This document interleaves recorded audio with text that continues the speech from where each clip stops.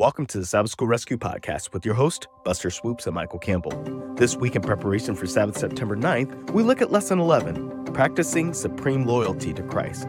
Together, let's illuminate a dark subject of slavery and ill parenting in the lens and light of Christ. The Sabbath School Rescue Podcast is hosted by Michael Campbell and Buster Swoops at the Adventist Learning Community. Together, we love learning and have 18 years of pastoral experience, and now we have the privilege to dig deeper into the study.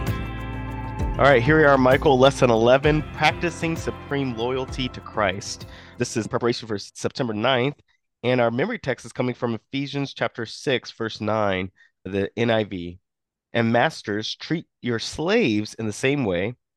Do not threaten them, since you know that he who is both their master and yours is in heaven, and there is no favoritism with him. I was sharing with you, Michael, I know that this brings up a little bit of controversy as we're talking about the subject matter, but we can't get a fact that there was an actual historical precedence that took place of indentured servitude, bond servitude, whatever you want to call it, slavery. And to look at it in today's lens and how it fits into our lives today is actually important, I believe. And it also helps us to not repeat history by understanding what's happened in the past. And I think the lesson does a good job of especially trying to do that. As a matter of fact, here at the bottom of the lesson, today in our time and culture, our important challenge is to read Ephesians 6, 1 through 9 in the context of the full story of salvation as is revealed in the complete Bible. What we can learn as much as we watch Paul apply the values of the gospel to the flawed social structures of his day. And we have flawed social structures today as well. And applying the gospel to that rather than trying to circumvent is what we're called to do. Absolutely. And there's just nothing more tragic. And you're right. You can't just pretend that some history didn't happen. And I think it's actually kind of interesting in the intro, there's a reference to the Bible in the Museum of the Bible. If anyone's ever in DC, that's worthwhile spending some time there, where in order to justify slavery, they were to prevent the potential insurrection of slaves that one particular Bible where they, and I've actually seen this Bible where they deleted a whole bunch of the Bible so that they could have and be able to justify a particular point of view. Diving right in here on we start with children. How do children relate to parents? And that's yes. Found here in chapter 6, verses 1 through 3. At the beginning of this, it's a really brief passage. And of course, every parent loves this passage, right? Children, obey your parents in the Lord, for this is right. The end. Let's just go home. Children, obey your parents. That's it. That's it. Just leave it at that. And I think this is important for us to remember that, we talked with Dr. McVeigh, the primary principal contributor at the very beginning about, these kinds of codes and everything else, right? But I think it's important here, obey your parents in the Lord, for this is right. And so it's not just a blank check that's here, that there's something here that's meant to be relational, right? And as it relates to building up and pointing to Jesus Christ. And the passage goes on, it quotes, of course, the commandment, honor your father and mother, which is the first commandment with a promise, so that it may go well with you and that you may enjoy long life on the earth. And there's something, again, that's so important, that's interconnected. We know that those interconnections can also go for the ill, if you please, the sins of, from generation to generation. You see this referred to in Scripture, and we of course experience that. I see these things and I look in my life and I'm like, oh, I get that from my parents or grandparents or whatever, these kinds of habits, not even necessarily bad things, but it's just a part of who we are. But the best kinds of relationships are intergenerational relationships, where through parents and children and grandparents and grandchildren, that these are important. They're an important part of a fabric of our lives. And so we're invited to build up the kingdom of God through the relationships that we have. And I think we need to remember that. That's just, again, absolutely essential too. that relationship. And it's not only just Right. children respecting their parents, but parents get a little bit of this advice too. Yeah, they do. And I'm glad you brought that up, Michael, because it actually, I think I love this contrast because it causes us to read Ephesians 6:4, which is, and you fathers do not provoke your children to wrath, but bring them up in the training and admonition of the Lord. Some of your versions will also say in nurture and admonition of the Lord. Colossians 3:21, fathers do not provoke your children lest they become discouraged. Colossians 3:21, fathers do not provoke your children lest they become discouraged. And it contrasts it with Sirach 30. And Sirach is from Ben Sira, who some people are saying, why is he not in the Bible? Well, he is self-proclaimed author, not a prophet, but this is the Jewish mindset of the day. And this is what he wrote. And this is a text coming from, I think it's 100 to 200. And he shares this. He who loves his son will whip him often. Pamper a child, and he will terrorize you. Play with him, and he will grieve you. Discipline your son, and make his yoke heavy, so you may not be offended by his shamelessness. And you can see there immediately the contrast of what Paul is saying. And actually, it's not Paul; it's the Holy Spirit through Paul sharing a different mindset and viewpoint of parenting, of what it should look like. The mindset of the day is burden your children heavily, be hard fisted, pound them into the ground so that out of the ashes will come up this phoenix. Well, this is a little bit different. This is saying, no, with love, discipline your child, with nurture, with admonition, and raising them up as Christ is raising us, if you will, as God the Father is raising us. The Holy Spirit's working with us. Work with your children, love on them. Doesn't mean that it's devoid of discipline, but that discipline, just as God does with us, is done in love. And helping children to understand that it's a better environment. It's devoid of fear, right? He wants this relationship with the father wants a relationship with humanity, and he wants fathers to have this relationship with their children. He wants mothers to have relationships with their children. And so as I'm reading this, is asking this, what motivation does this provide for avoiding irritating one's children? Well, it's pretty simple. It's making sure that our viewpoint is aligned with what it should be. Our stewardship is not just about our finances and about our homes and our things that we have. The greatest thing that we can steward is actually what God has entrusted us with, which is our relationships that we have. And for those of us who are blessed to have children, and even those of you who don't have children, I'm not saying that, oh, you don't have any blessings. What I'm sharing is that you still have relationships in your lives that God is asking you to be a good steward of, and He's asking you to act in those relationships as though He would act. I know that proper saying that has gone to the wayside now. What would Jesus do?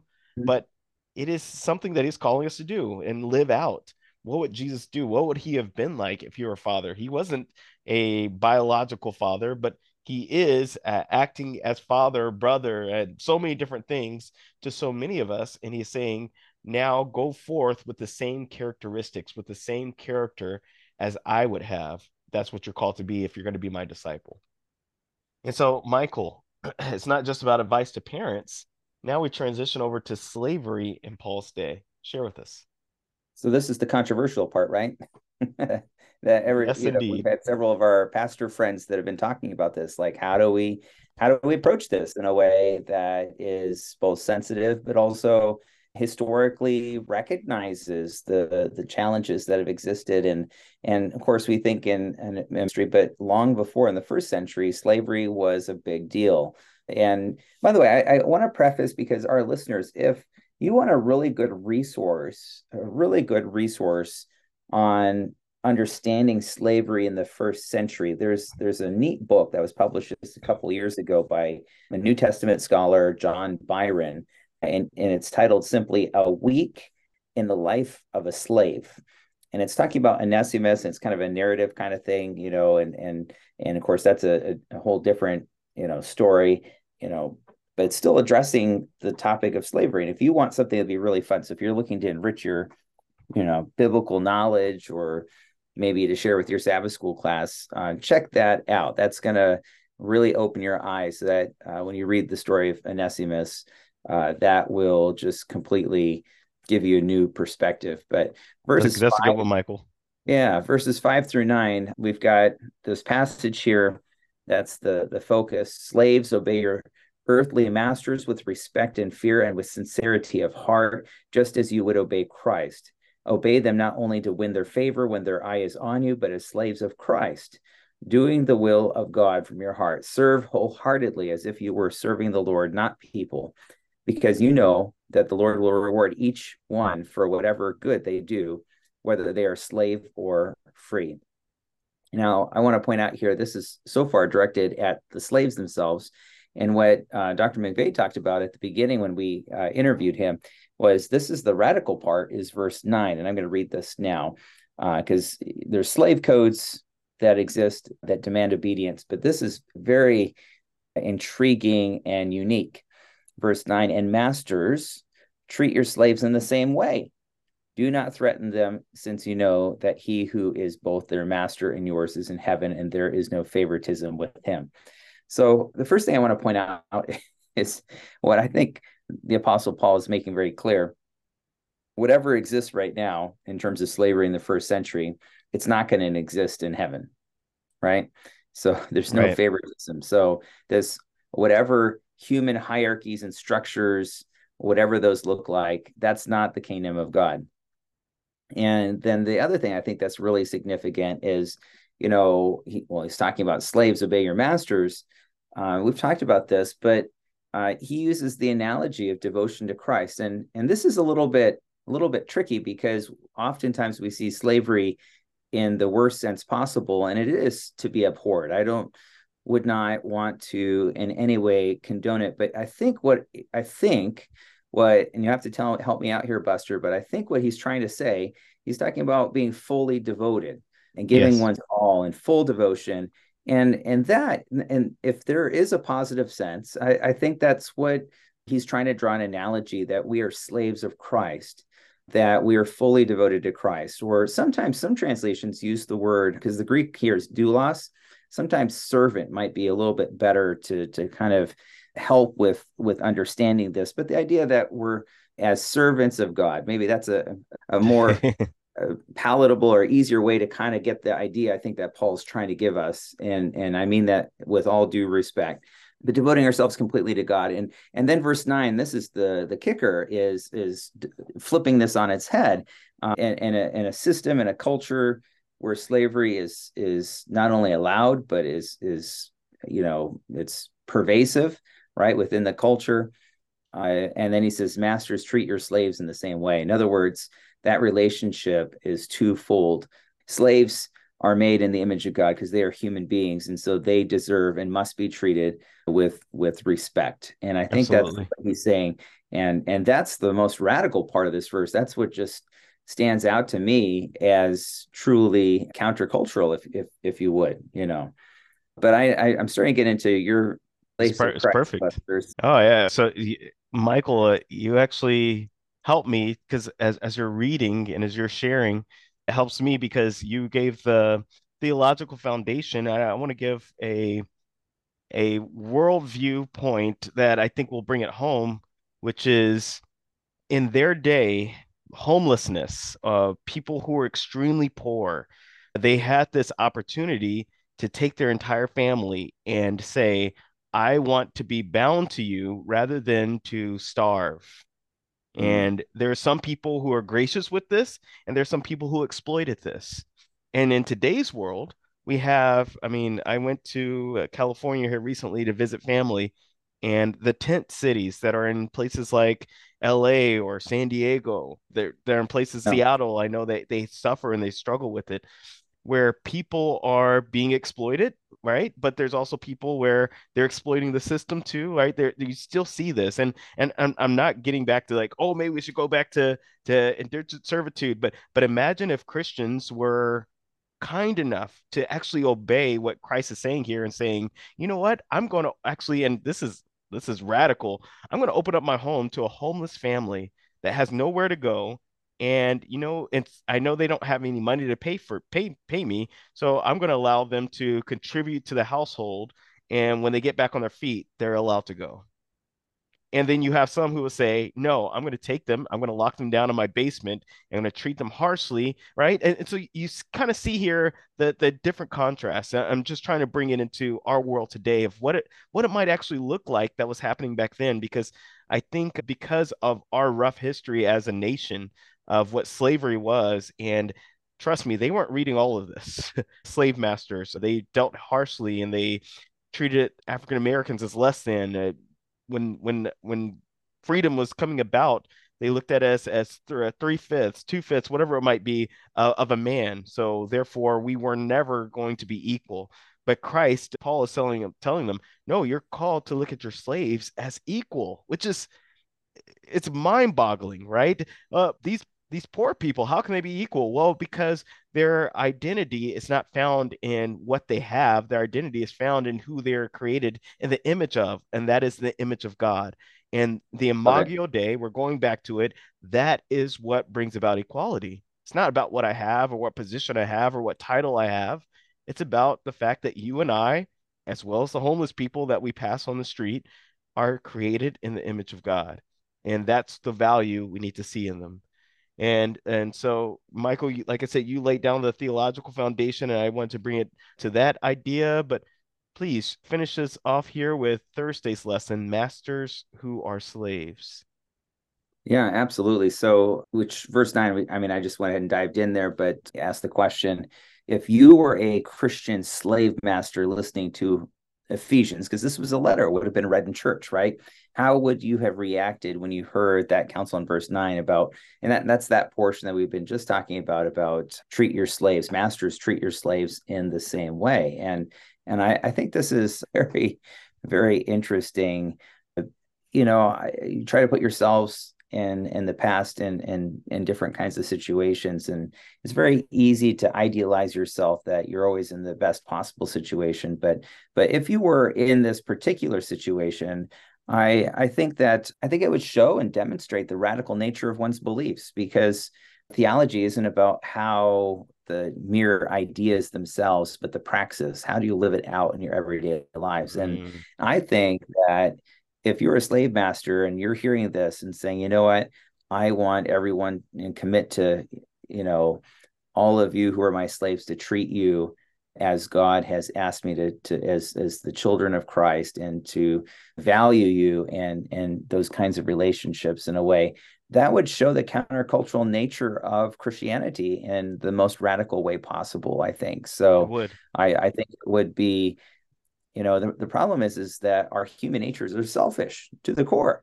and God just wants us to surrender those natures and give them to him. And so I just think that that's really, that's really the heart of the gospel, is surrendering our lives to Jesus. And rich or poor, slave or free, or the slave master, God wants to save all of us. And so, yeah, it would have been very radical, very countercultural, and would be looking at the kingdom of God that moves beyond the existing socioeconomic structures to look at ways that can change the way people relate to each other. I tell you, if I were a slave in the first century, based on what the Apostle Paul's writing here, I tell you, I would want to work for a Christian master, be a slave to a Christian master, than a non-Christian one, because this just sounds, so incredibly different and profoundly better,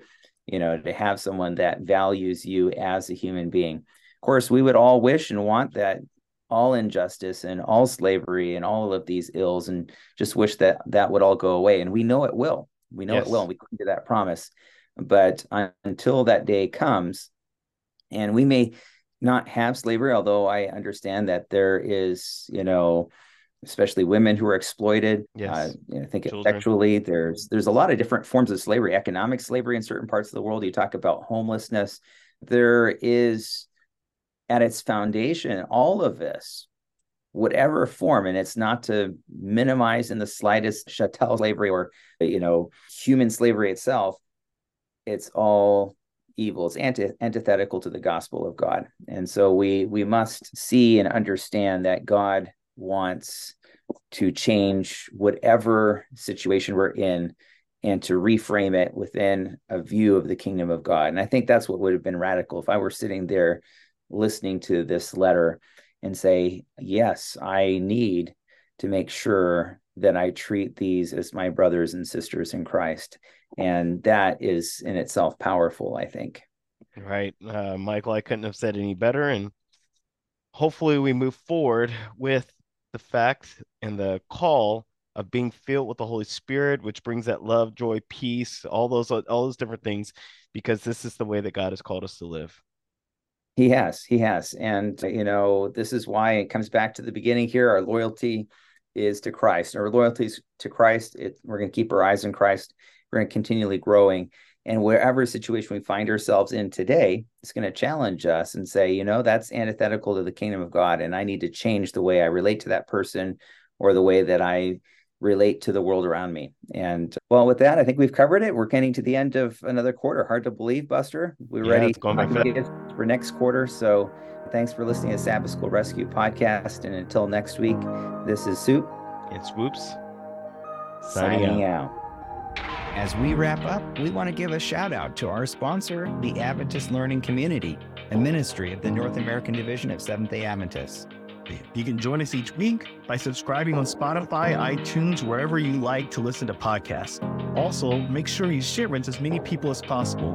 And be sure to give us feedback by rating our podcast and go to our website, sabbathschoolrescue.org, for each weekly episode.